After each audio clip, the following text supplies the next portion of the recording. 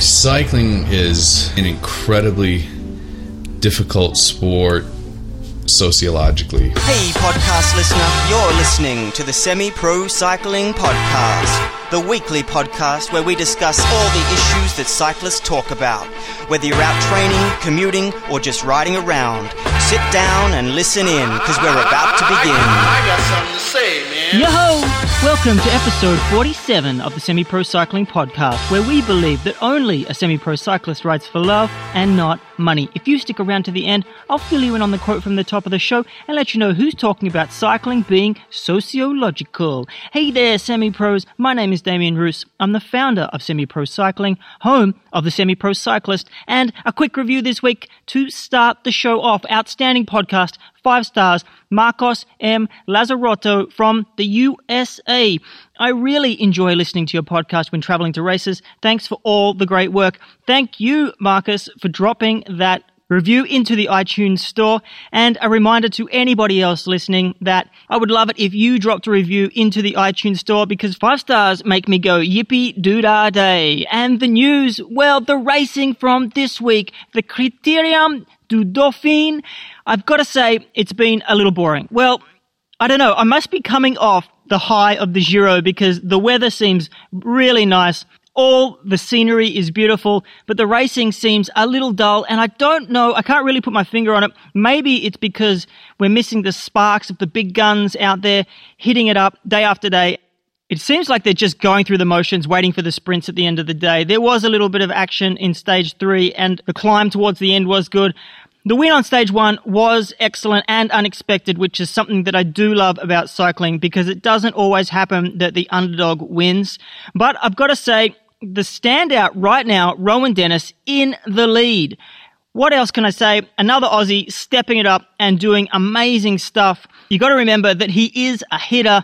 He got 3rd place in the Tour of Cali stage 6 time trial. So his form has been growing this year. He did come to this tour to ride for Andrew Talansky, but Talansky has had issues. So Talansky sent him up the road and he's been able to stick with everyone to this point. So this is the interesting point of the race, and today's stage is going to really be the decider. 2 rides of note, though. Boasson Hagen winning stage 3. The dude, the diesel engine, got up and won the stage. It was a really good sprint. Sky did a lot of work for him, and he paid them back with the win. I've got to say, also backing up to have a 6th in the time trial yesterday as well was awesome stuff. But also, Michael Matthews missing out on the win of stage 3. I really think it was more poor positioning and a little bit of inexperience that let him down, and he got 2nd, which is still an excellent result and probably one of his best results this year, if not the best result this year. But I can't help but think that maybe some of it was to do with the lack of aero helmet. But if you were sponsored by Scott's Aero Monstrosity, I think you would have worn the exact same one. All right, so let's get down to the nuts and bolts this week. And this week, I'm talking about the power of habit design. This episode is based on Charles Duhigg's The Power of Habit and the work of B.F. Fogg. I mentioned Charles Duhigg, The Power of Habit, in episode 17 already, but I was looking for something to listen to on a ride recently, stuck this in my ears, and it really reminded me of the power of this stuff, and especially when it's applied to cycling, because cycling is an all-encompassing element of our lives, and it's something that definitely any small part of our life can be adjusted to make it better. So when you are thinking about habits as I move through this episode, have a think about the ones that could make the most change to the way that you ride and make you faster on the bike. There are definitely lots of ways that this can be applied to cycling. Your habits are your behavior, and if you're not happy with some element of your cycling, big or small, then this is a great place to start. Examples of great places to start, a couple off the top of my head: consistently training or consistently getting the hours of sleep that you want, eating poorly, changing certain elements of your nutrition, and also one which I'm always reminded of on a recovery ride, being competitive on a recovery ride.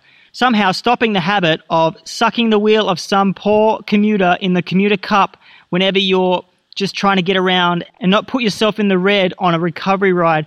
But we create and maintain habits to conserve mental energy so we can think about more complex and difficult issues.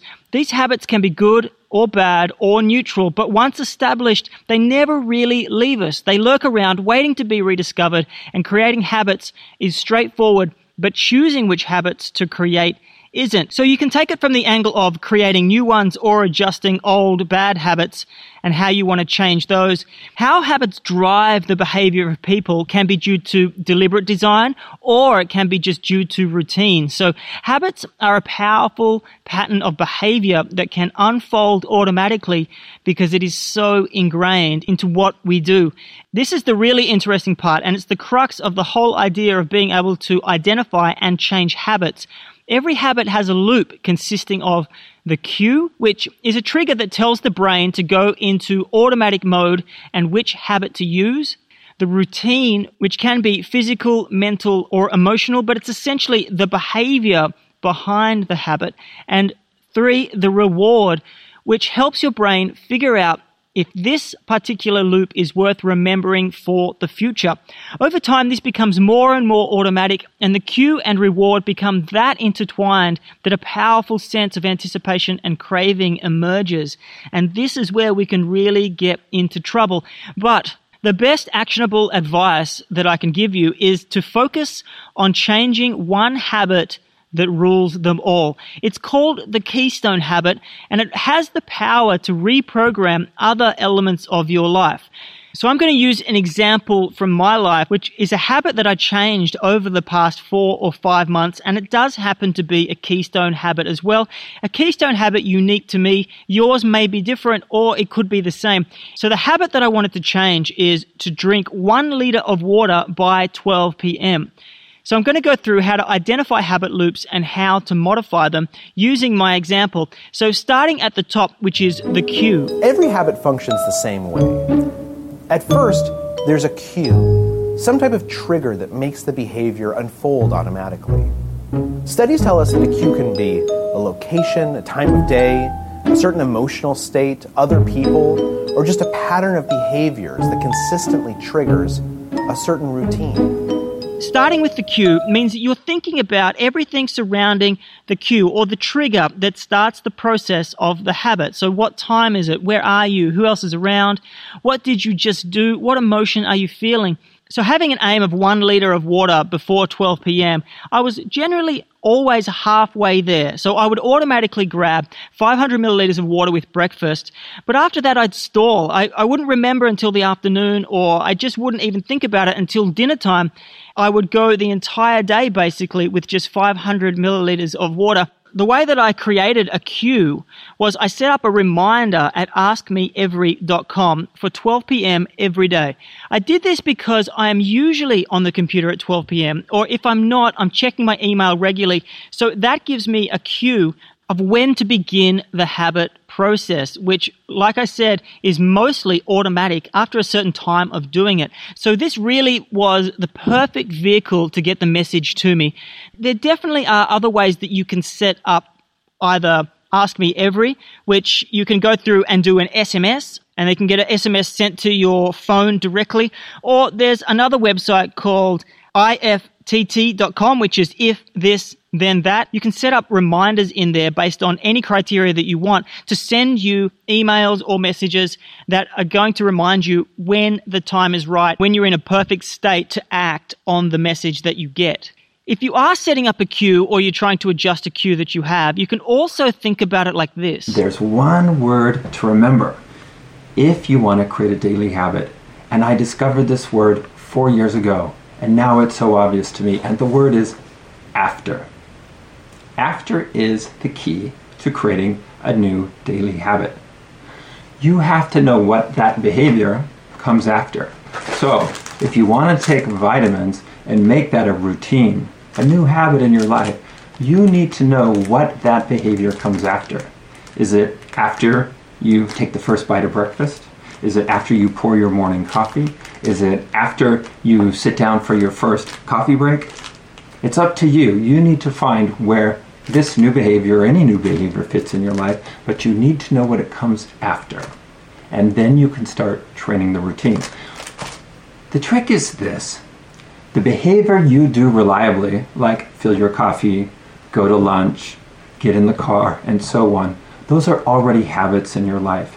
And if you attach a new behavior right after that habit, it's like chaining them together, and this then sequences right after that. And your brain will use your existing behavior, like pouring coffee or getting on the train or whatever, as the trigger or the reminder for the new behavior. For me in this case, I tied it to another behavior, which was checking email as the reminder. Once you move on past the cue, then the next step is the routine. The next part in the habit loop is the routine, the behavior itself. What you're wanting to do is insert a new routine. The negative habit is that I wasn't drinking. So the habit I was trying to create was filling up my cup and drinking until I had a liter of water in my system at 12 p.m.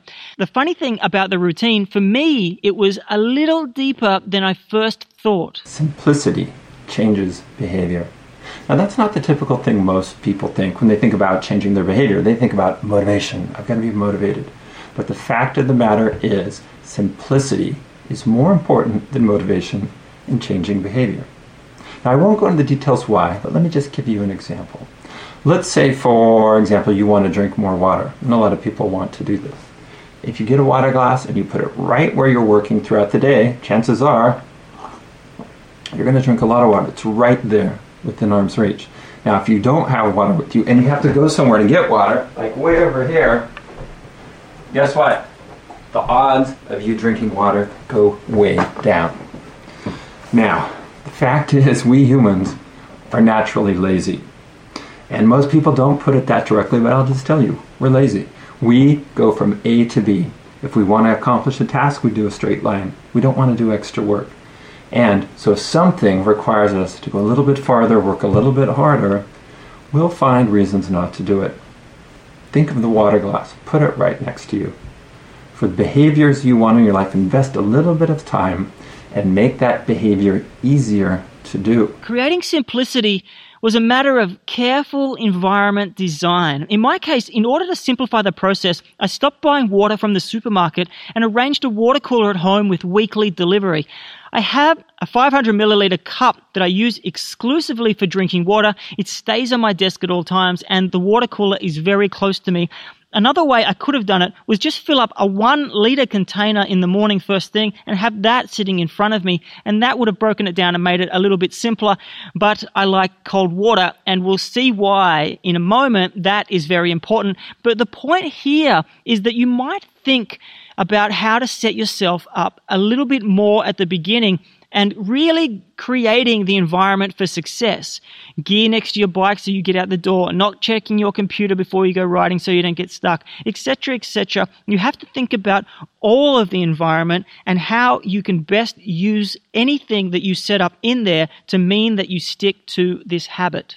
The next part, which is really important but also very tricky, is the reward. The last part of the habit loop is the reward. And in some respects, the reward is the most important part because that's why habits exist, so that we can get the rewards that we want. But figuring out a reward is kind of tricky. So by asking yourself, what craving do you think your habit is satisfying, is really going to get to the bottom of why you're doing it in the first place. This part is really tricky because the reward could be buried deeper than you think. If you're creating a reward, make it real and something you can relate to. Otherwise, if you can't easily or you can't dig up why you identify with it, you're going to have trouble then setting that track in your brain. You've got to find a reward that is valuable to you. I started taking fish oil around the same time that I started sending emails at 12 o'clock about drinking. I set an email for 9 a.m., where that's basically when I would sit down at my desk and I would set an email to trigger me to take fish oil. Ultimately, I couldn't figure out the value after a bottle of pills, so I've stopped taking them. Where if I could feel the difference or research more on the difference and then look harder for the signs, maybe I would have stuck to it. But at this stage, I've stopped and I don't plan on continuing right at this moment. For me in water, though, the most obvious reward is quenching my thirst immediately. Then later, it's not feeling thirsty in the afternoon. I could have said hydration, but that's not what really gets me to drink in the first place. all it is just wanting to quench my thirst because I'm hot and I like cold water. If you're trying to change a bad habit, you will have to test the theory of what reward you find valuable. I really value cold water to quench my thirst. I don't value getting up and moving away from my computer, as could have been the case as well. So you really are going to have to find the reward. And if after you create the cue, or you're using a cue that is already created, you change your behavior to figure out what you really do value. So for me, it could have been I set the cue, I get up, and I drink a cup of coffee. Do I really value the cup of coffee that I'm drinking, or do I just value the time away from the computer? For me, it would be neither of those when it comes to my drinking water example. It would be that I actually just enjoy the water itself. So I'm not getting up to avoid my computer, I'm just getting up to quench my thirst. You're going to have to test out over and over again until you find the real reason why you want to do it.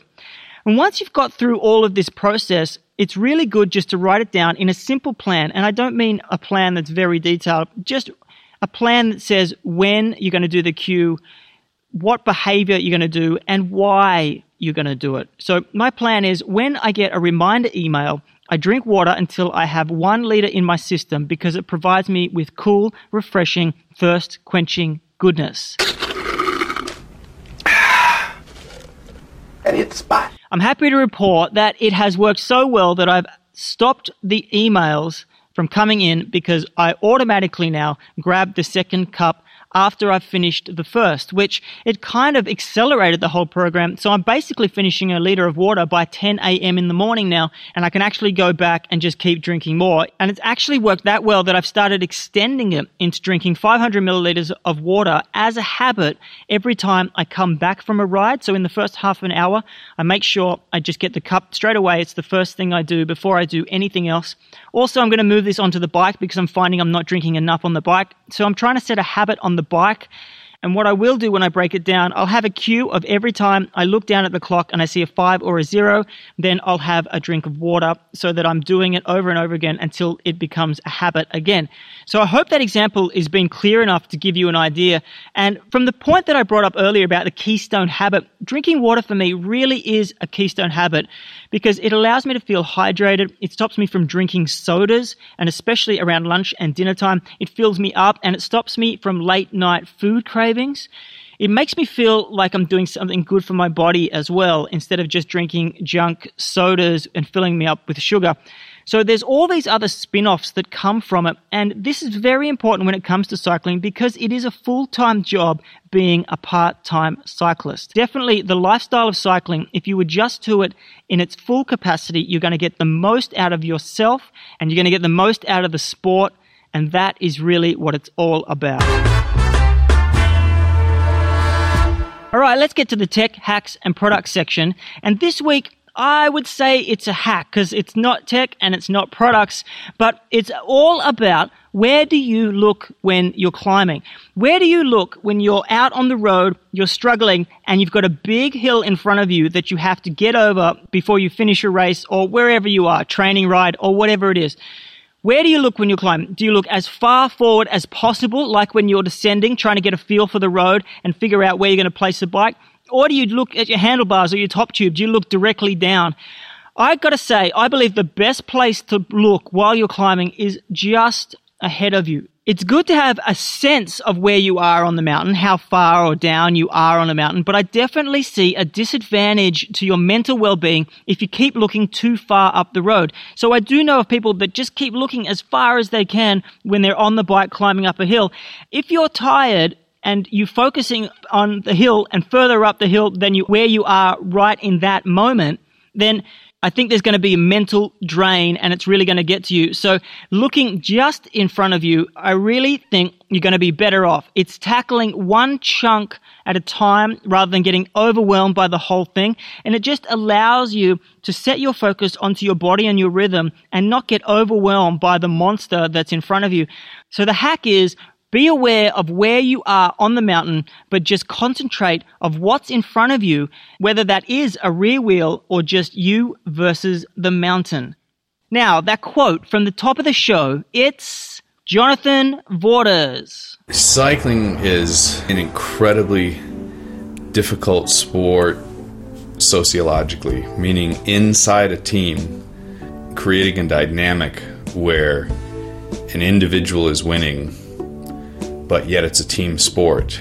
And how do you balance everyone's ambitions, everyone's dreams, with the fact that it's only going to be one guy that wins? And that's hard. Football, of course, the quarterback's the star, but in the end of the day, the team wins, not the quarterback individually. There really is a lot of talk about the depth of Team Sky, but one team that is often overlooked is Garmin Sharp. JV, he's built a team here that, yes, it does have depth, but it's more than that. Their team spirit really is amazing, and he has cultivated something really clever here. He's woven some magic into the fabric of the team, and more we're seeing each rider have a chance to show their class. And it's not just the depth of the talent that's making the difference here. It's the depth of what each member of the team is willing to do for other riders on the team. And I believe that is making a really big difference.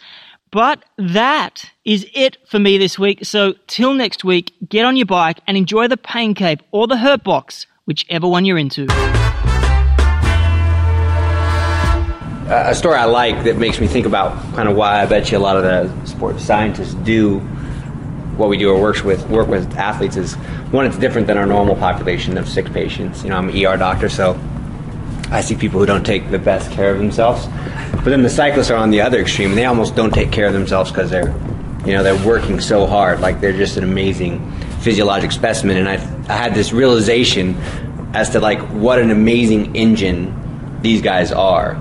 And you might do sport and think that you're good and ride up some hills fast or something. But when you see these guys do it, even if you've been around, and it's jaw-dropping. And there was one time when we were in tour Italy and we're going up some Dolomites, and I think Christian had some problem with his bike, and he came back to the car and he was training, like using this climb as training, and he's in the middle of the Giro, which I always find, entertaining in itself. But he's sitting there talking to us, and steam is just coming off of him, and we're flying up this hill, and he's having a conversation with us about why his bike's not working, and the first group's just ahead of him.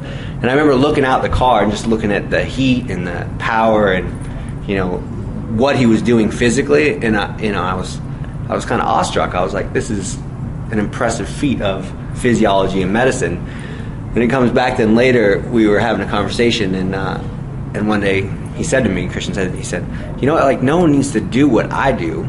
Like, you're a doctor, like, you go help people, and it's a good job. Like, I just ride my bike around. And I had to stop him and say, no, I disagree with you. Someone definitely has to do what you do, because you inspire everybody else to do what they do. And like, look, and I was speaking from my own personal experience, that watching him do what he does, it's inspiring. And I said, it makes everybody else go to their job, regardless of what their job is. They think about that athlete doing their event, and that's true for any professional athlete. That's why I think people are so drawn to sport, because you get to see someone stepping out of the norm of what you could do or what the human being is capable of doing, and I think it's inspiring.